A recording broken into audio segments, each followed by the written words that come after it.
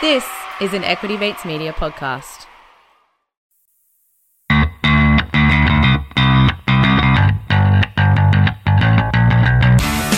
Welcome to Bitesize on Get Started Investing. In this series, we feature some of our favourite lessons, quotes, and moments from the podcast. If you'd like to listen to the full episode, we've included the link in the show notes.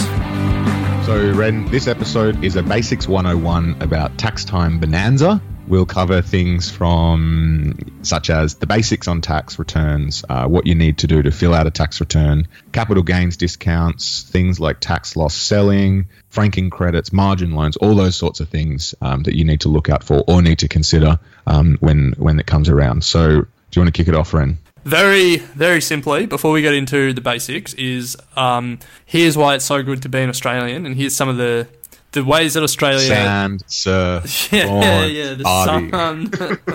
No, in terms of being an investor, so we've talked about franking credits or dividend imputation before, and I won't explain it again here, but Australia is one of the 3 countries with full dividend imputation. Now, all these numbers are courtesy of Wikipedia, so if I'm wrong, just take it up with them. So yeah, one of 3 countries with full dividend imputation. One of 3 countries that allow unrestricted use of negative gearing against any source of income. So that's, baby boomers negatively gearing their houses to offset their work income. Most countries don't allow that.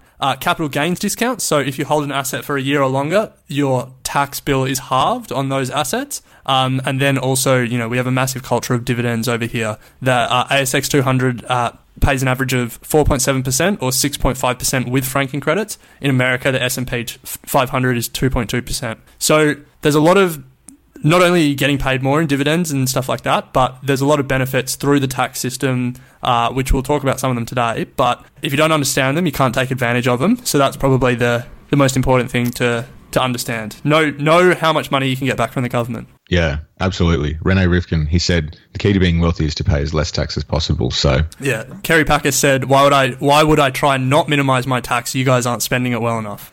Yeah, not bad. yeah, that's kind of true.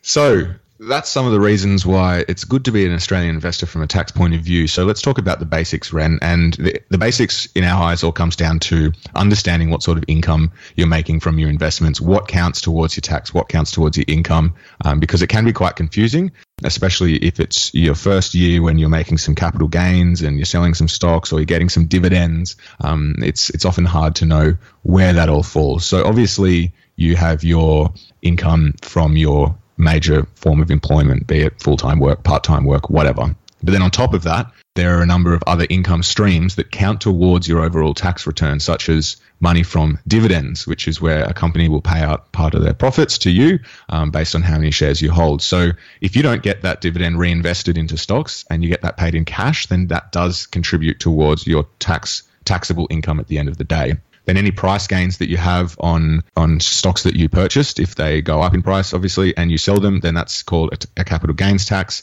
That proportion of profit also goes towards income for that year. So that's added on top of your income from your main form of employment. So, I mean, at the end of the day, they all make up your assessable income and are taxed at the same rate, depending on what tax bracket it all pushes you in. The important thing to understand, just when you're talking about if your shares go up in price, that's a capital gain.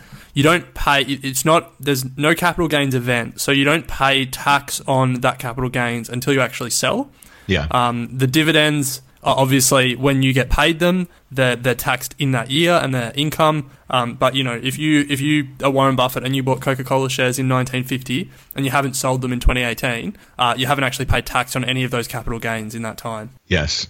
So I also want to add to that, Ren. It's made me think that when you sell the stocks, and this might seem obvious to some, but when you sell the stocks for a profit, you're not charged the tax there and then. You're going to get that full profit straight into your bank account or into your investment holding account or whatever it may be. It's not until you claim those profits at the end of the year that the government then says, all right, you need to pay us tax on those profits. So do be aware that if you are, getting significant profits throughout the year, that you will need to have some lump of money at the end to probably cover the tax that the government says you owe them. So you're not going to be charged there and then. Let's talk about what you need to fill out your tax return. Let's try and make it a little less daunting. Sure.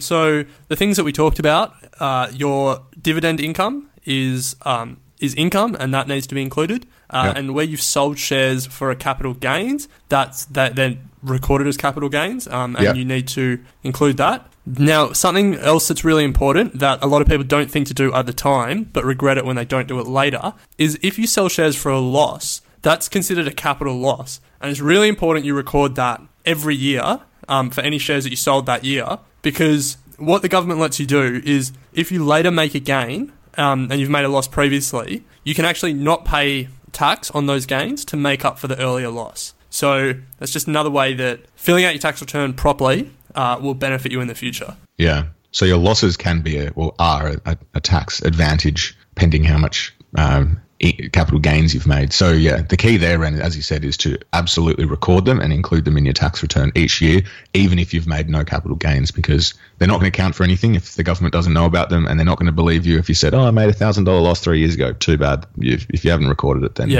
no going back. No. If you don't record it in that year, it's gone forever. That's just a loss that you don't get any benefit from it on later down the line. Yeah. Now, don't go out and make bad investments so you can get that loss. That it's not worth it.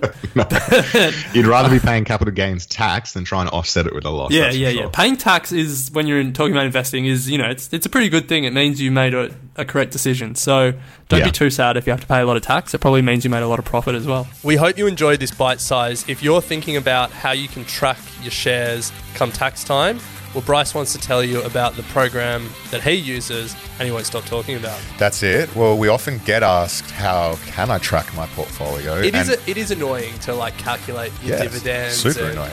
Capital gains. Yeah. And something that so many investors miss is capital losses. Yeah. If you don't claim your capital losses, you can't offset them against gains in future years. It's also tricky to track just general performance if you have multiple brokers, a cash account, having it all in one spot. And I use ShareSite to do it all for me. I was hard in the Excel spreadsheets, but I've moved across to ShareSite. They have the ability to track the price, performance, and dividends, which is super important, from over 240,000 global stocks, crypto, ETFs, and funds. So, Ren, I can see it all in one spot.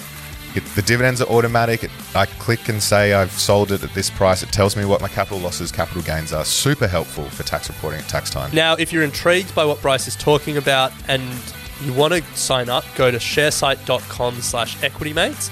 If you have less than 10 holdings, it's absolutely free. So you can sign up, test the platform, see how it works. If you have more than 10 holdings, you can sign up to a premium plan at sharesite.com/equitymates. And they will give you the first 4 months free. That's pretty good. It is good. So check it out. It's free to kick off with. sharesite.com/equitymates. You have been listening to an Equity Mates Media production. In the spirit of reconciliation, Equity Mates Media acknowledges the traditional custodians of country throughout Australia and their connections to land, sea and community. We pay our respects to their elders past and present and extend that respect to all Aboriginal and Torres Strait Islander peoples today. This podcast is intended for education and entertainment purposes. Any advice is general advice only and has not taken into account your personal financial circumstances, needs or objectives. Before acting on general advice, you should consider if it is relevant to your needs and read the relevant product disclosure statement. And if you're unsure, please speak to a financial professional. The hosts of this podcast and their guests may have positions in the companies mentioned. Equity Mates Media operates under an Australian Financial Services Licence 540697. So, you've got an idea for a business.